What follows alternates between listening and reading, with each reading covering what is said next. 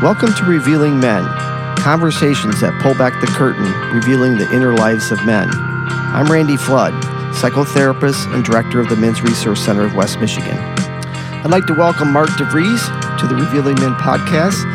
Mark is a clinical psychologist who has reflected, read, written, and taught on the topic of eco-psychology since 2000. Once upon a time, Mark and I were colleagues, and since then we remain friends and do crazy bike rides together across the country. Yes, we do. We got another one coming up here in June, right? Can't wait. Yeah.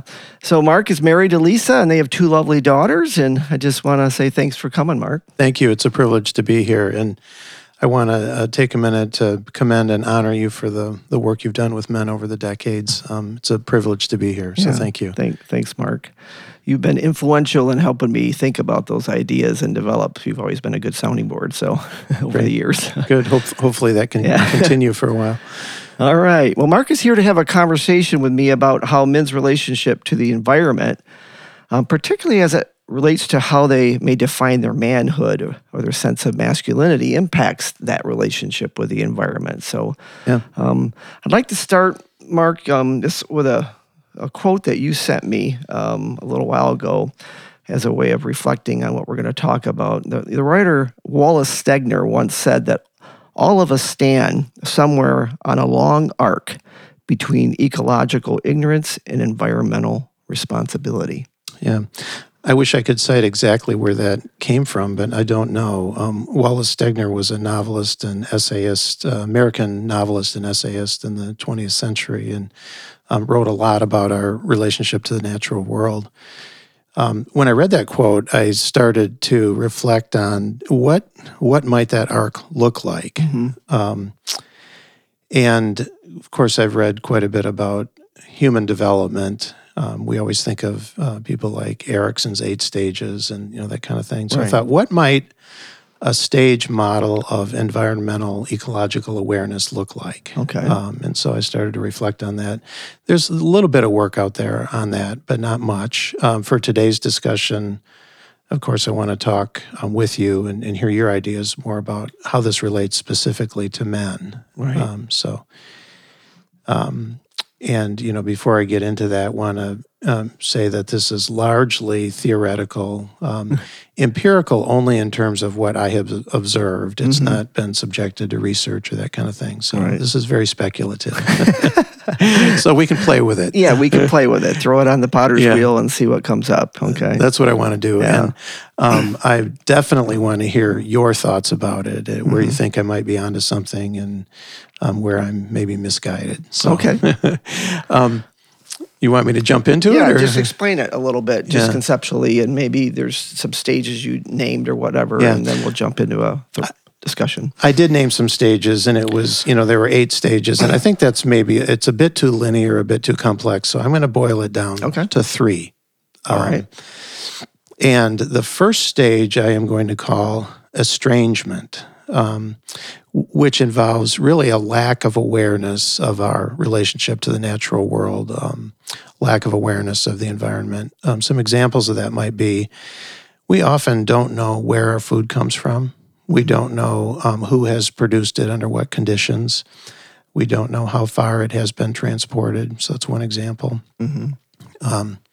We often live our daily lives in temperature-controlled environments that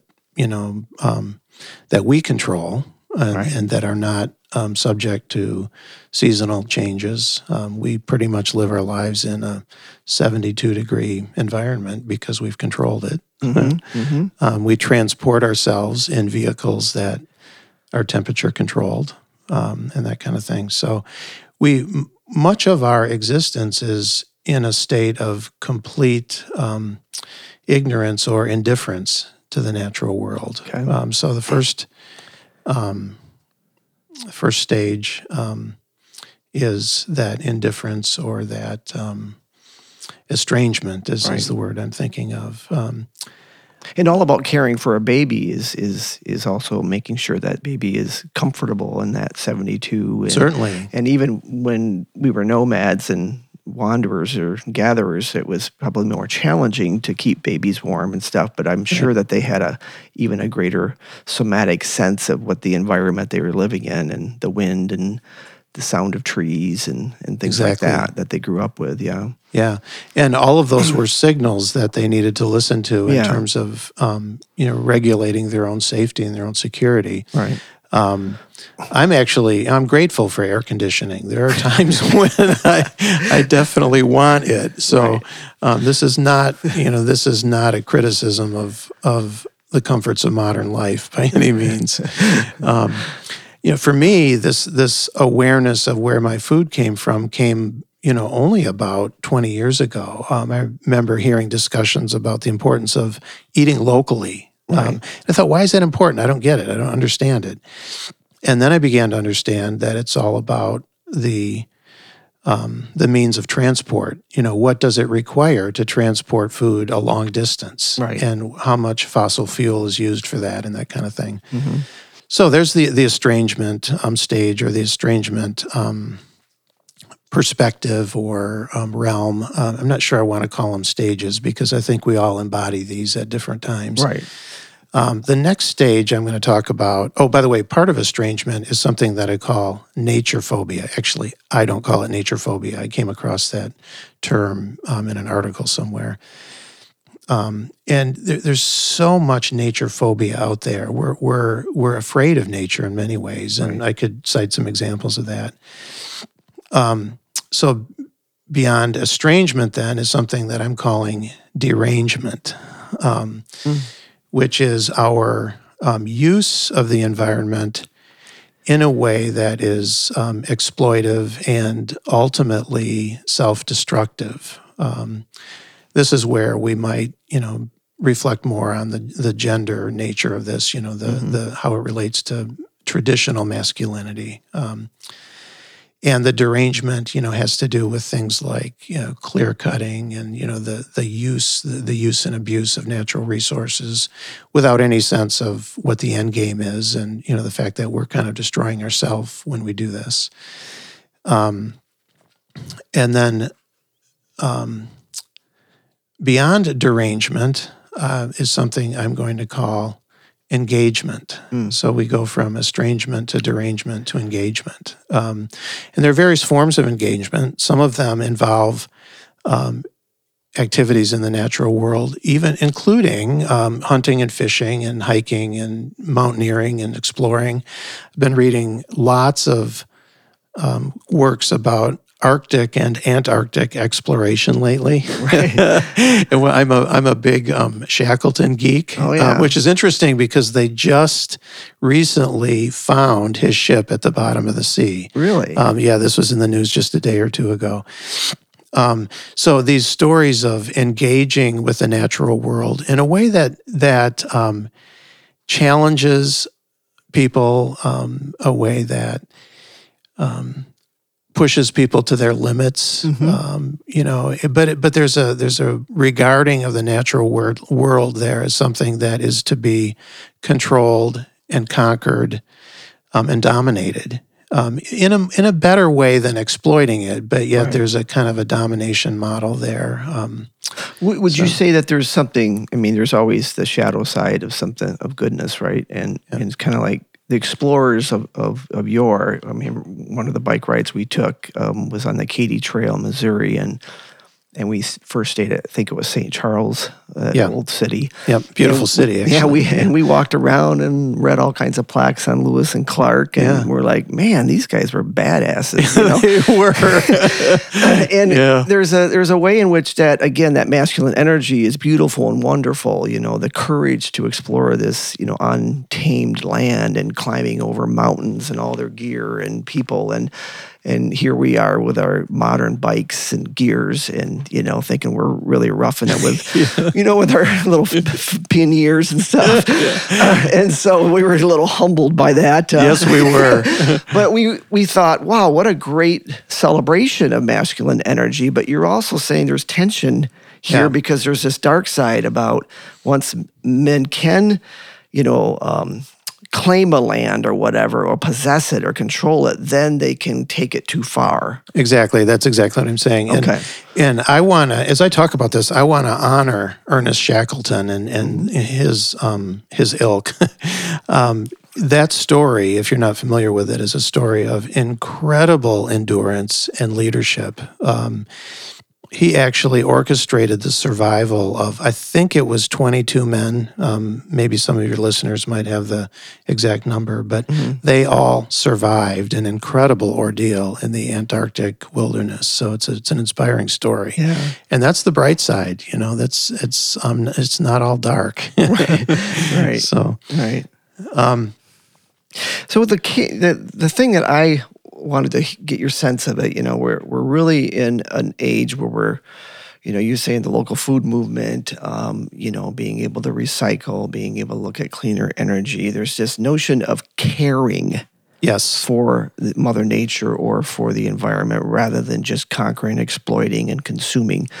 So what I'm curious about is how do we get, or how men might resist caring, because caring is associated with the feminine energy or feminine energy. To care is, it's like, why should I care? I can live off the land and exploit it and live by myself. And there's not an idea of nurturing or caring for the land, perhaps. Yeah.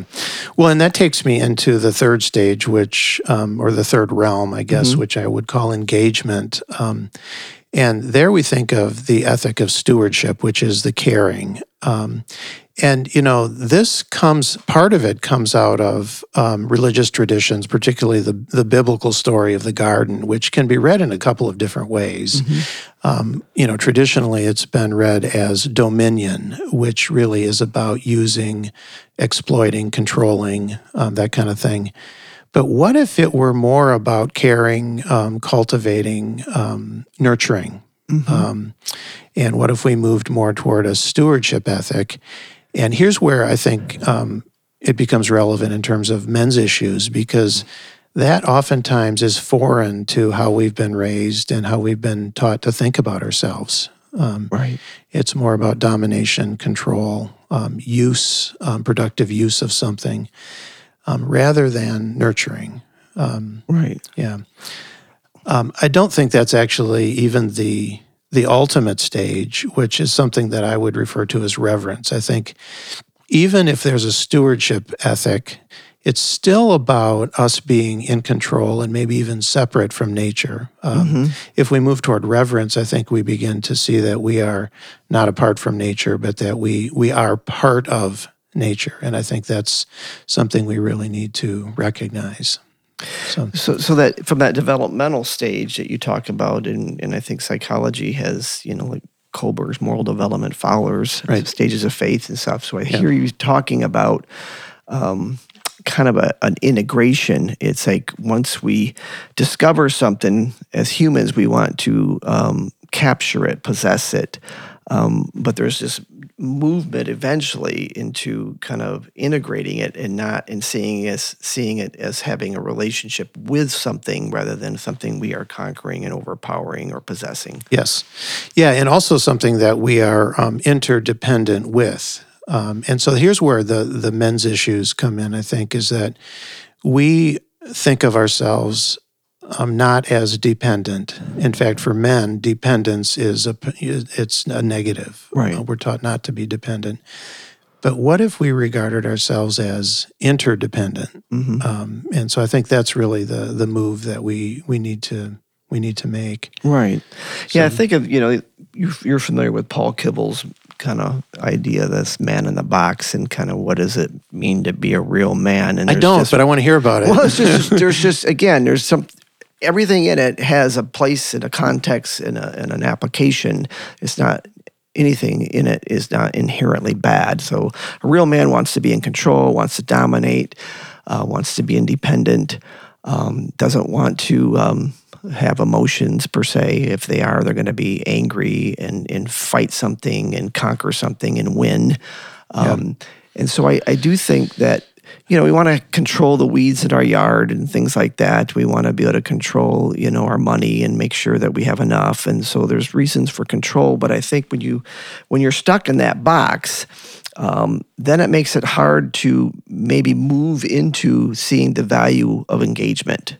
Yes. And so that's why I think talking today from a gendered perspective about what might get in the way for some men in seeing that caring and nurturing the environment is part of being human, and getting them to evolve and change their definition of masculinity is probably part of that. Absolutely, yeah. I think what you allude to is there's a dialectic there. There's a both and. Yes. And I think we need to recognize the positive contributions of traditional masculinity, which have been protection of the family and the community. I'm talking traditionally now. Providing, producing, those kinds of things. Those are all positive.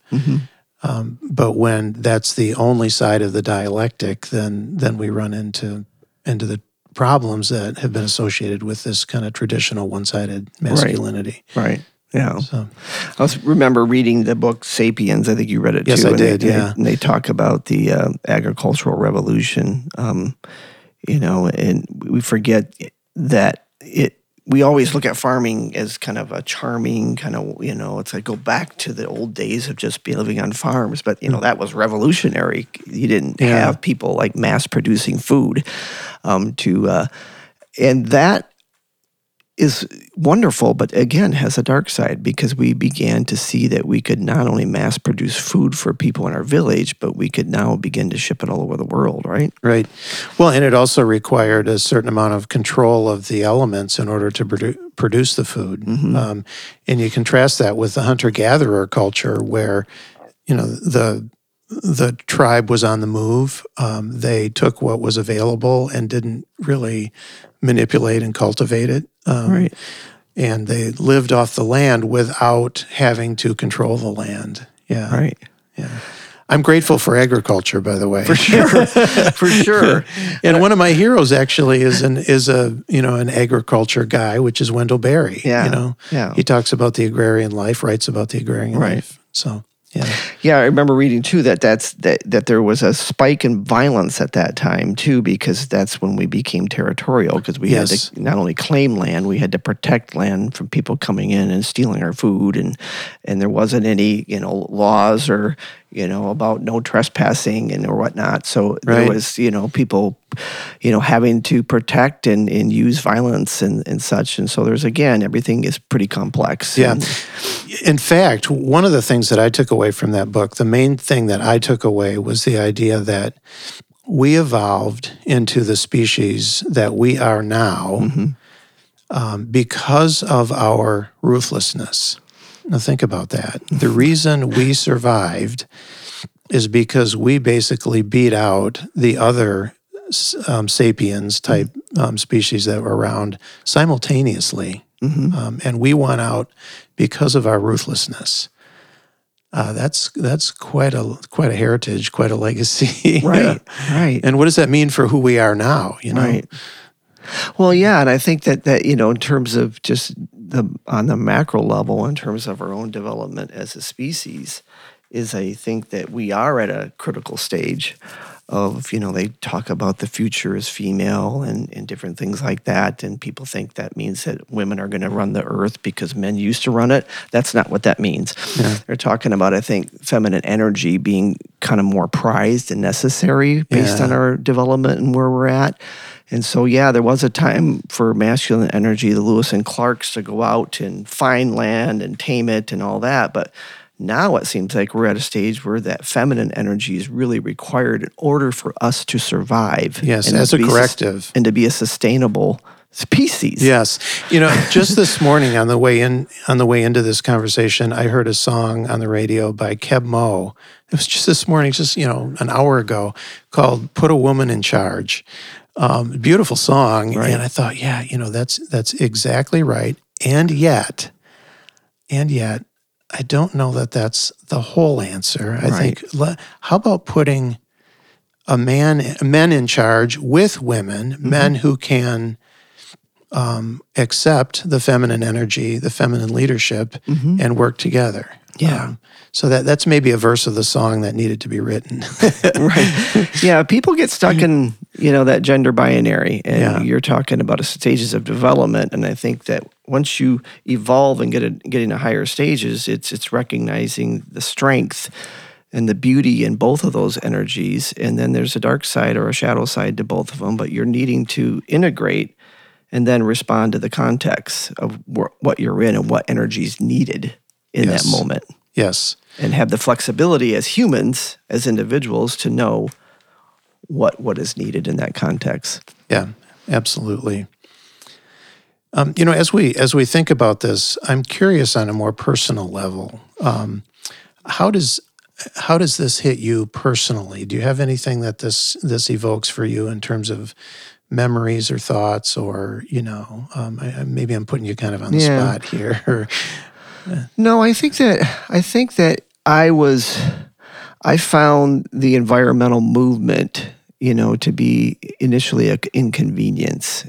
I thought it was just like, why? I mean, remember when we first had to recycle and we had to store stuff in bags in our houses or whatever. We, in our first house, we didn't have much space to store. And so then you had stinky things, and then you had to stick them in your car, and you had to drive over to this recycle place and divide them up. And this is just a pain in the ass. Why can't we just, do what I did as a kid and just throw things? Just throw it away. Or take it out in the back in a burn barrel and burn it, and things that, air spray cans blowing up and, and having fun with it, Yeah, no kidding. So I took it as being an inconvenience. Even, just little things like, we shouldn't litter was like, as a teenager, I know I littered, just threw stuff out the window or something.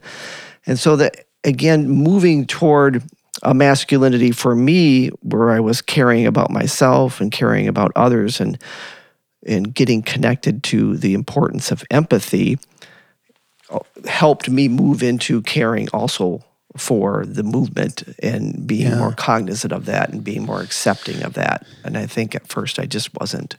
Yeah. Yeah. You mentioned empathy. I think that's a big part of this. And this actually evokes a memory that I have from when I was about maybe 10, 11, 12. Mm-hmm. I was a guest at someone's cottage, friends of my parents. And they had a kid who was slightly older than I, who I was not friends with, but who I was kind of forced to hang out with because we were guests. Right. And so we wandered to the creek. Oh, by the way, you know this area. This is Stony Lake, Stony Creek. Oh, sure. Stony Creek, which connects Stony Lake and Lake Michigan. Fish salmon there. Okay, so you know it well. You grew up near there. Yeah. And we found a turtle on the creek. And this kid started beating the turtle with a stick. And I was horrified, but I was also immobilized. I had no idea what to do with it. I had no idea how to respond. I had no idea how to stop it. I felt powerless. Yeah. And I think, at that point in my life, I was beginning to develop an empathy for creatures. For some reason, he did not, and who knows what his experience was that led him to that. Right. But I think empathy for living things, empathy for the earth is part of this. Right. Yeah. Yeah. So, it's like we talk about the environment, but we could also talk about empathy for, coexisting with animals. And then, we could get into a whole discussion about, what we eat and what we should be eating and all that. Obviously, I grew up in a hunting and fishing community and continue to do that and try to have reverence for kind of harvesting my own food rather than going to Meijer and do it because I'm not, a vegetarian. So I do find some masculine energy in being able to harvest my own food and hunt for it and look for it, gather it myself. That's the whole bright side of the provision for the family. Yeah. And there's an ethic of hunting that I'm sure you're aware of. Yeah, for sure. And so you're well versed in that. Yeah. That's part of it. Yeah. Right. Yeah, in fact, if you read a writer like Derek Jensen, have you ever heard of Derek No. Jensen? He's an environmentalist writer who has been kind of silent lately. I wonder what he's doing. But he talks about raising chickens and slaughtering chickens for food and doing it with a sort of an empathy and reverence for the chickens. Now, I'm sure that vegetarians out there are kind of scratching their heads, including my wife, who tends toward vegetarianism. Right. But there's a yin and a yang here. Right. So a dialectic, I guess you would say. Kind of the classic when Sarah Palin, the first turkey was killed or something, the turkey was in the background just kind of wobbling around while she's doing her speech. Fortunately, I've forgotten that one. YouTube that one. That's a classic. But yeah, I think that I had my time of growing up in rural America and torturing rosebugs with a magnifying glass, those things, and then being around and giggling and laughing about it. And, then as I became more connected to what that was, I was not able to participate in that as much as I was conflicted. Yeah. And it was part of the masculine training that we exploit things, we conquer things, we can kill things. But then it became more of like, okay, I can maybe kill a rabbit or a deer, through a hunting process, but I don't want to just kill gratuitously just for the sake of experiencing my power and control over something. Yeah, I think that speaks to your journey in that, your development over time. Yeah. I have a prose poem here that I want to, if we have time, I'd like to share. Let's do that, and as a way of wrapping up and kind of final reflections. That's a great idea, Mark. Now and I'm only going to read part of it because it's rather long. But this is something I actually shared with a group. You were present at the time. This was nearly 10 years ago. I don't know if you remember it or not. Okay. And it's written by a guy named Cary Tennis, who's an essayist and poet. And he talks about the destruction of a wetlands on Anna Maria Island in Florida. And he talks about how it destroyed, and I'm hoping I'm pronouncing this right, the roseate spoonbill, which is a bird, beautiful, funny-looking bird that looks like a cross between a flamingo and a dodo bird, I guess is the only way I can say it. Okay. And he talks about taking a ride out to the wetlands. And you're reading the Sun magazine, Yes, too. I am. It's from the Sun magazine. Oh, yeah. I like that magazine. Yeah. It's from the September 2012 issue. So this is almost 10 years ago. I shared it, and you actually you encouraged me to go a little deeper in my reflection about it. Okay. Because what I commented on was this was a poem about the destruction of the earth. And the thing that I resonated with was that the earth was being destroyed. I think you wanted me to go a little deeper with it. And I wasn't able at the time. I don't know if you remember this. Where were we? We were at Jeff and Maria's house having dinner at their table. Okay. So he's referring to himself as the boy. Okay. The boy was a natural pantheist, ecstatic among trees and in creeks, a little poet exploding with a pre-intellectual consciousness of oneness. But he had also seen the unbridled power of men to wreck whatever they cared to wreck, to take whatever they cared to take, to dig and plow and rake and blow up and haul away whatever they chose. The power to tear into the turkey leg, to tie the dog to the truck bed, to chop the chicken's head off, to string fish on the line, to kill the deer and trap it and strap it to the hood. Okay, so he's talking about that traditional masculine energy, which you and I have talked about. There's not only a dark side to that. There's a legitimate side to that as well. But this is him as a little boy observing this. Right. And he's talking about how the next spring he goes, and the roseate spoonbill birds are gone. They're gone. Right. And he misses them. And then he goes on to say, this was no rape of the body. This was no physical violation. He's talking about his own body. But the boy's body was so undifferentiated from the body of the earth that it was a violation nonetheless. He should have been stronger. He should not have been so poorly differentiated.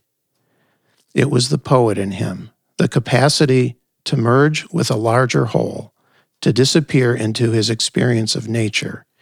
He should have been better able to handle it, but he wasn't. So just on a personal note, I think as I reread this 10 years later, I'm aware of my feeling of being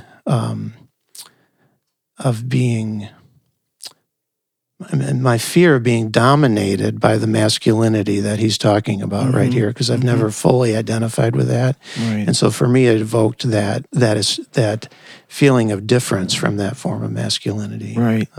So that's what it brought up in me. So. Yeah, I like how he felt like he was one, with nature, and then he didn't feel like, then he was almost questioning or having shame that he wasn't enough differentiated from it. Exactly, yeah. And he was feeling it too much. Yeah. And that's what it takes to be cut off completely from empathy. Gives you this, untethered ability to just conquer and oppress and possess and kill. But I think there's, again, something in there of the integration, and true differentiation is being a part of and apart from. Yeah. And so the early stages of approaching environment was about being apart from. That's the estrangement. Yeah. And now we're looking at being a part of. And that's the engagement. That's the engagement. And then how do we do both? How do we integrate that and continue to live in this constant engagement with recognizing the feminine and the masculine and the yin and the yang? That's our challenge. Yes, it is. Yeah. It's a big challenge. Yeah. We got it all figured out, though, right? We're totally balanced. Well, the other thing is you and I and everybody else are so embedded in systems that kind of go against this that I actually despair at times. Sure. Much of the time. Yeah. Yeah. Don't mean to end on a sad note. Yeah. But thanks for coming today and talking about this with me, Mark. Yeah, it's a pleasure. And again, I want to honor the work you've been doing and will continue to do. I hope you have many more years. Okay, so do I. Thanks, Mark. And many more rides with me and the boys. We will do that. Yeah. All right. Thank you. See ya. Thanks for listening to another episode of Revealing Men. If you're looking for more information about counseling, coaching, and consultative services, please visit the Men's Resource Center of West Michigan online at menscenter.org. Also, feel free to contact us on our website if you have questions about this segment, ideas for a topic, or would like to be a guest on the Revealing Men podcast. Please take a moment to subscribe and leave us a rating so others can find us. Be well and have a great day.